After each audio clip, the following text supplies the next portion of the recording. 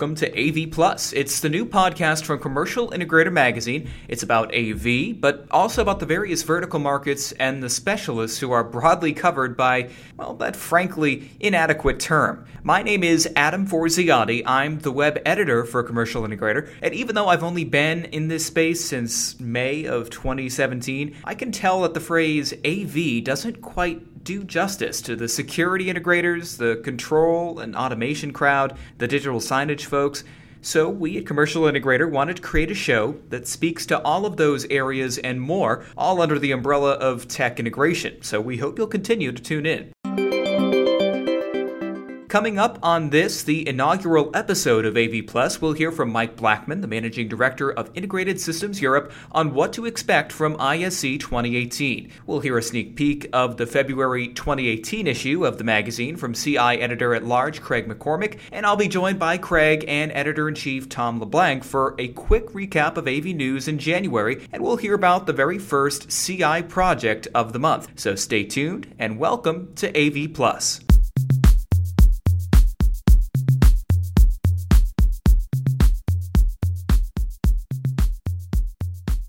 Okay, hopping right into Editor's Desk with Craig McCormack. You're going to tell us a little bit about what you wrote for the magazine this month. Could you elaborate? Yes, so for February, everybody's thinking about international things with ISE, the biggest international show of the year coming up. So we try in our February issue to highlight something to do with international flavor. For this year, we focused on some of the markets where integrators that are focused now in North America can expand beyond the borders. Looked at some where it's a little easier to get into, some where it's a little more challenging, whether it's because of politics or currency or other considerations, and talked to several experts who've done it and had some successes and some failures in various markets.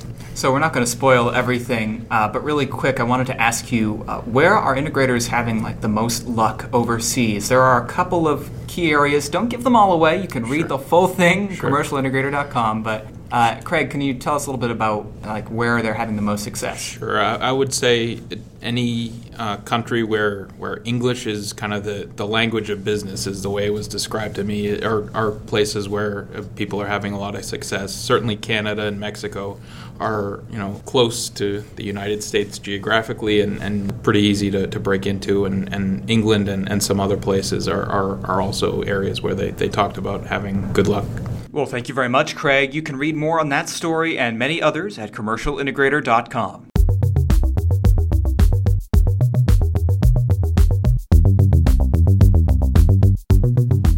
So the powers that be over here at CI are sending me this year to ISE 2018 over in Amsterdam, and I do have to admit I'm feeling a little intimidated by it. There are 15 halls after all, one for each year that the show has been around, and in those halls there are 1,200 exhibitors, so I'm kind of getting the feeling that each individual hall is going to make Infocom feel like I'm walking around my two-bedroom apartment. But nonetheless, I did find someone who kind of quelled my fears, someone who I think is pretty knowledgeable on this topic. When we started this show, I was so enthusiastic about what we could achieve, and we've achieved much more than I ever dreamed that we could. That is, of course, Mike Blackman. He's the managing director of ISE. He's also the person who makes sure that everything runs smoothly, and I do assure you, everybody, that is a lot to make sure of. So he told me a little bit about what to expect going into this year's show, some of the trends that he expects to be very prominent on the show floor. Well, one of the key areas that we saw, and we identified this a couple of years ago, as something coming towards what's actually happening at ISE, but not just at ISE, but the industry, and that's mixed reality, so both virtual and augmented reality. We try to stay away from the game side, which is, I think, what you see everywhere else. We went into partnership with someone running a VR show, VR Days, to actually try and present the best of commercial mixed reality solutions. So you're going to see on the show floor, not only in that sector, but around the whole exhibition, some solutions, particularly in digital signage for augmented reality. You'll see projector manufacturers showing some of their solutions, or 3D display technology, OLED, having almost all the major display companies participating, both flat screen and projection. You'll find that, it's a big theme on what is the state of the art And again, with that last time it was 4K. Now you're going to see more 8K and even 16K. Robotics is sneaking in. You've seen in the past where people have actually used it for projection mapping or for entertainment presentations in, lighting and staging. And now you'll actually see it in terms of collaborative communication. The robots that will actually follow you around. I've seen solutions being shown now where you get a robot to go around the show floor for you instead of you being there. AI, some great AI solutions that are really incorporating AV. Intelligent, that you actually go and find, your badge can be read, and the computer will actually identify, talk to you by name, and present a presentation that's probably tailored towards your interest. It's very difficult for us to track everything. We try to talk to our exhibitors to get as much information as possible, but obviously quite a few of them are trying to keep it under their hats until the very last moment, so they're not upstaged by their rivals. So was I the only one to hear him say robots walking up to you? Machines that can identify you and tailor a custom activity list to your individual preferences? Doesn't that sound a little futuristic? Well, after I got him to forgive me for using the word futurism in our conversation, I did have to ask Mr. Blackman what he thought was so pragmatic about including these, really far-out technologies at a commercial and home installation convention. I don't think it's futurism. If people are coming to ISE to see real things that are going to happen, it's not just pie in the sky ideas of what might happen. This is you're going to see real solutions that you can incorporate and implement. We're lucky that we have all the major manufacturers coming to show their latest and greatest. It used to be that when we first started, we got 1 or 2 launches. Then everyone started to change their R&D cycles to do the European launches, and now we're having a lot of international first-time launches. ISE is a global event. So something that's really important to note if you're going to ISE, there's just so much more to do than make appointments with exhibitors. Mike told me a little bit more about what's new this year. What else are you going to see new? It's a larger show floor. We now have 15 halls, making it the largest exhibition in Holland, as well as the largest AV show in the world. We're filling that with 180 new exhibitors. So more than 1,200 exhibitors in total. We have an area called the XR Zone where we're showing some mixed reality. But again, as I said, you'll see a lot of mixed reality around the show. We've added to that the XR Summit as a conference to actually try and get the best and give people more of an insight of what's coming in mixed reality. Our Smart Building Conference, we have one hall dedicated towards smart building. And we're putting more emphasis on smart cities and saying, okay, it's not just about the building. It's actually the AV being used in cities as a whole, whether it's, traffic control, whether it's signage and wayfinding for cars, or, just advertising. Yeah, we've revamped our show floor theaters. Not as many, but more content and a lot more end user focused content in there. We've launched this year the World Masters in Projection Mapping. So we've extended out into the city. And during ISE will be the finals. Projection mapping taking place in the main harbour of the city of Amsterdam on the Eye Film Museum. In front of that, you'll have water fountains. And so you can have a real mixed presentation of projection mapping on different surfaces. And then to dovetail into that, we're working with Blue Loop and doing Blue Loop Live, which is a conference which is focused on the live events industry. So a lot of aspects in there to get different sectors of the community. So definitely a lot to look forward to if you're going, but if you're not, don't worry. We at CI are going to be covering it like a blanket, we promise. My plan too will be to drop a couple of episodes, shorter episodes, that is, of this podcast while I'm there at the end of each night. That should really work out well for those in the United States who are listening because Amsterdam is a few hours ahead of us. So definitely keep an ear out for podcast episodes that I'll drop each night telling you about what I saw on the show floor.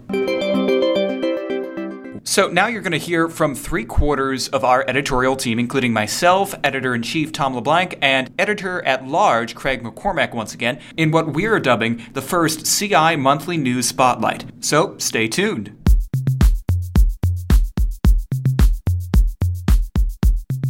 I'll let you guys introduce yourselves. Tom LeBlanc, the Editor-in-Chief.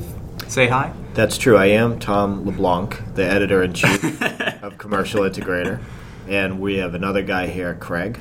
I'm Craig McCormick, the editor-at-large for Commercial Integrator. Known for your personality on Twitter, a coveted AV tweep. Yep. So we're going to dive right in.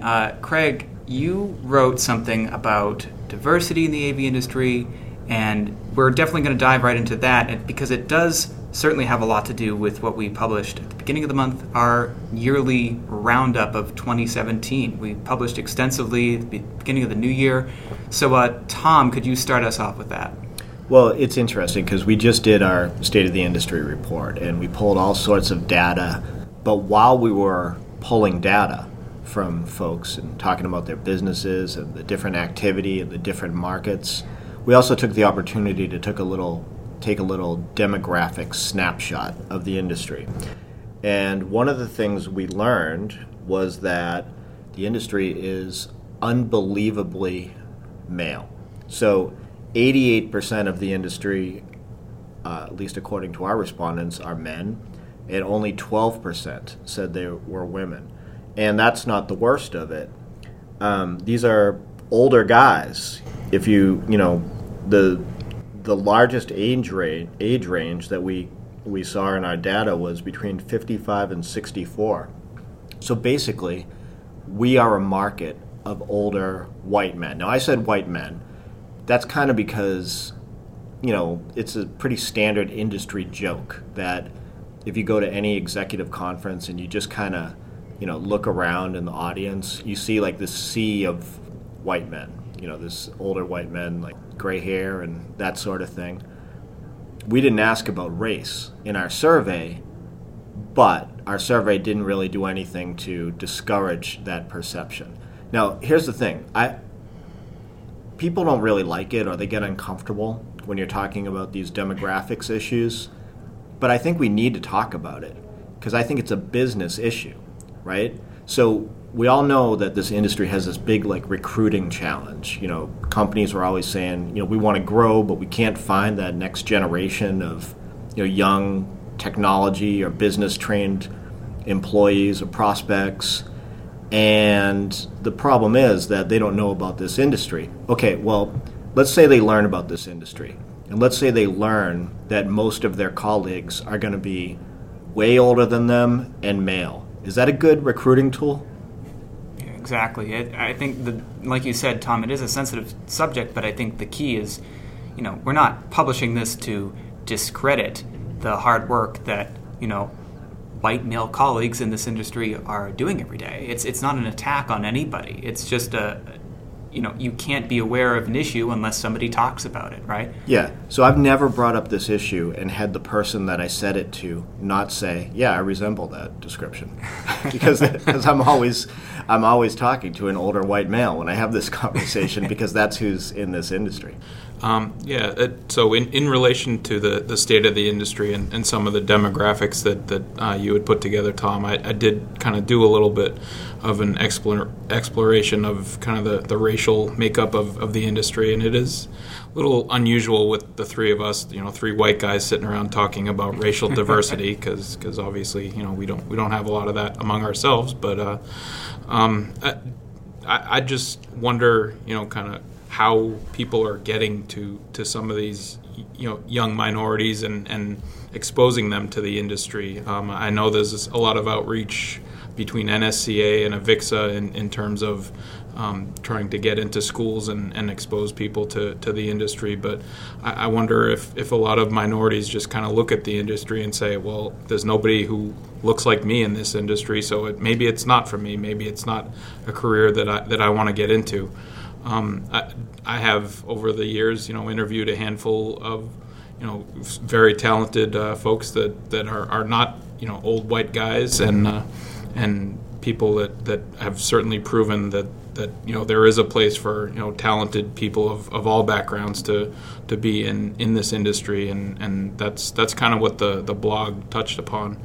And since I did write this blog, I've been told that there's talk of developing a group that's similar to a women in AV sort of thing for minorities. I don't know if it's through AVIXA or through NSCA or just an independent group, but just another way of outreach to folks that may not otherwise know too much about the industry. Yeah, so I don't want us to come off as if we're saying that we don't think that AVIXA and NSCA think it's a big deal and that they're not doing anything about it, because we know and have reported that they are. But, I mean, the fact is that it is something that I think the industry needs to continue to pay attention to. Adam, I'm curious about you because, this industry is kind of new to you. You started right before Infocom 2017. What was your impression of the industry? What we're talking about now was basically my observation. I did not know anything about, commercial technology before I started last May. So coming into it, when you hear about technology and you're a millennial, you automatically enter the umbrella of, consumer tech, because there's this thing about millennials being obsessed with their consumer technology. Didn't give me a great jumping off point to enter commercial tech and the whole world therein. But definitely from my observations, not seeing a lot of women in this space, not seeing a lot of minorities in this space, not seeing a great place for any young person. It really brings me a lot of excitement to edit some of these articles and post them online that talk about what industry organizations like AVIXA are doing to improve these issues. I know people kind of get uncomfortable talking about topics like this and thinking about things like this and I'm certainly not saying there should be quotas across any sort of industry, in terms of, hiring a certain number of minorities or anything like that. I'm not saying people shouldn't be hired if they don't deserve to be hired. I just think it's a topic that we need to kind of think about, how do we expose more young people that are minorities to an industry like this and get them interested in it at an early enough age that we can figure out if they do have an aptitude and a talent for it. Because the United States as a whole, our demographics have changed in between these generations, right? So it stands to reason that if you get more young people in general involved in this industry, you'll see, theoretically, more diversification. Well, more young people will get involved in this industry, in part because the largest demographic that we uncovered in our survey are, like I said, between 55 and 64 years old. Those guys probably want to retire soon. The second largest group is between 45 and 54. And then the third largest group, which is pretty close in size to the second largest group, is between 35 and 44. Now, Adam, wow. you might not think that's young, but that's pretty young. And then, the smallest group is between 25 and 34, but of course it is, right? Like, that's the way it goes in business. I think that there are a lot of young people in the industry, and, a lot of the folks that we engage with, because we try to engage with dynamic folks within the industry, are young. I just think it needs to become more of the norm for, there to be a sort of a younger influence on the industry. I kind of feel like we've talked about something that could be perceived as a criticism of the industry, even though I think it's an important topic for us to talk about. But I mentioned that State of the Industry report that we did. I want to throw out some data from the report, because a lot of the stuff is really, really positive about where the industry is coming out of 2017 and at the beginning of 2018. So more than half of our survey respondents, 52%, describe their overall business climate as very good or excellent. 91% say overall business climate is better than last year. More than a third expect to grow at least 11% this year. Optimism is just off the charts. I'm curious from you guys, is it that good out there? I think I'm starting to hear a lot of the same sort of optimism about the industry. It certainly wasn't that way all the time, the entire time that CI's been around, but there definitely does seem to be a positive feeling about the environment and the economic conditions at this point. I don't know exactly what to attribute that to. That there's a lot of talk that maybe the tax overhaul will even help that even further. So it definitely does. We do have a sense of optimism out there, and that's certainly a good thing for everybody involved. Okay. Craig McCormick coming out for the tax overhaul by Donald Trump. Not something you're hopping on quickly. Not necessarily an endorsement by me. It's just something that industry experts are saying is a facet that could help that economic condition as well. I've also heard a lot of folks in the industry express optimism as a result of that as well. I just spoke recently with Mike Blackman, and he says that, Mike Blackman? Yes, he is the managing director of ISE, the trade show in Amsterdam. If anything, if you want to look at a microcosm of how a company is doing well, economically speaking, are they going to trade shows? Do they have staff that they can pay for to go overseas, or in the States, go to Las Vegas or Orlando for Infocom? These are major expenses that I don't think a majority of AV businesses would invest in if they weren't doing somewhat well financially. They're setting records over in Amsterdam for ISE every year, and as I understand it, that's been the trend for the past couple of years at least, if not the last few years.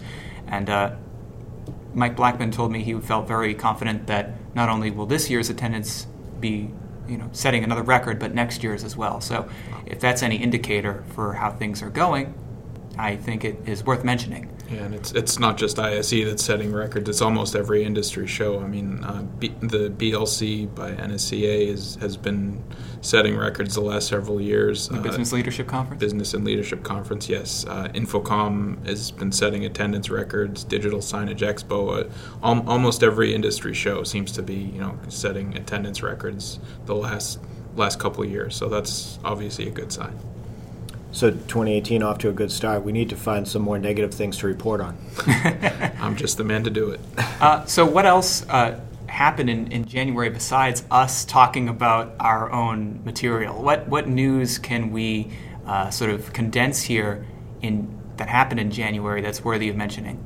Well, I mean, coming out of 2017, the industry was in this, like I like to call it, a hyper state of mergers and acquisitions. It was pretty early in January, right, Craig, when the first acquisition hit? Yeah, I think I wrote about it. It was either January 2nd or 3rd was the first acquisition of the year. So it's certainly off to another hot start. And from everything I've heard from industry consultants and things, it's going to be another busy year of mergers and acquisitions. If not, another couple of years that it's going to be pretty active.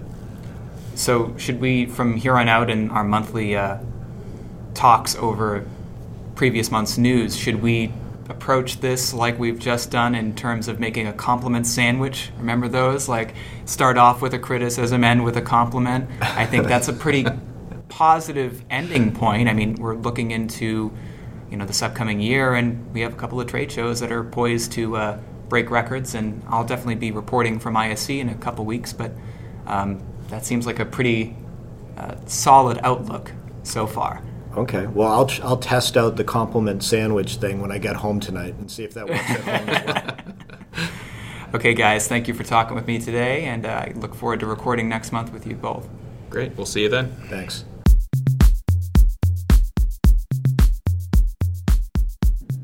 You just heard from me, Editor-in-Chief Tom LeBlanc, and Editor-at-Large Craig McCormick on some of the larger Pro AV stories that we heard about in January. I wanted to take a moment now, though, to remind you that this episode, the first episode of AV Plus, is going to be a bit longer than most of what we plan to release. So the idea at the current time is we really want to introduce smaller episodes on a more weekly, bi-weekly basis, and then the longer sort of recap episodes at the end of each month. So that's something to look forward to. But now I wanted to cap off this episode by introducing something pretty special. It's going to be called CI Project of the Month, and it's going to sort of detail interesting installations that we see you excellent creative integrators putting out there in the world. So enjoy. If you ask somebody to whistle something, like anything, what they're probably going to do is either something a little indecent or something a little bit musical, maybe something cinematic.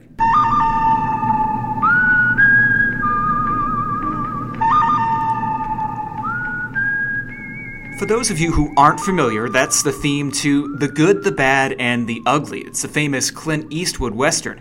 The soundtrack is probably the most popularly known work by composer Ennio Morricone, but fans of his know him for so much more. He's composed 19 albums worth of material spanning several decades. A huge smattering of that material was on display during his 60 Years of Music tour, and it sounded great thanks to L-Acoustic sound systems. Morricone's longtime front-of-house engineer Fabio Venturi tried out L-Acoustic's L-ISA sound system just to compare it to the system he was already using. My reaction was that not only the large things, but also the timbre we can use give us a more clear, more immersive timbre. Now, Fabio and his team, they sort of did a side-by-side comparison in two different theaters between the L-ISA system and another L-Acoustic sound system, and they found in both the 12,000 and 8,000 seat arenas, the sound coming out of an L-ISA system really reverberated nicely throughout the 240 degrees of coverage in these huge arenas. And apparently the quality of the sound really impressed Ennio Morricone himself. He said that the L-ISA multi-channel system added a sense of space to his sound, and that it made it possible for his front-of-house engineers to reproduce his performance with an orchestra and a couple of vocalists with surprisingly realistic sound images of that orchestra, and that more than ever before, there was a clear feeling of being enveloped by his music.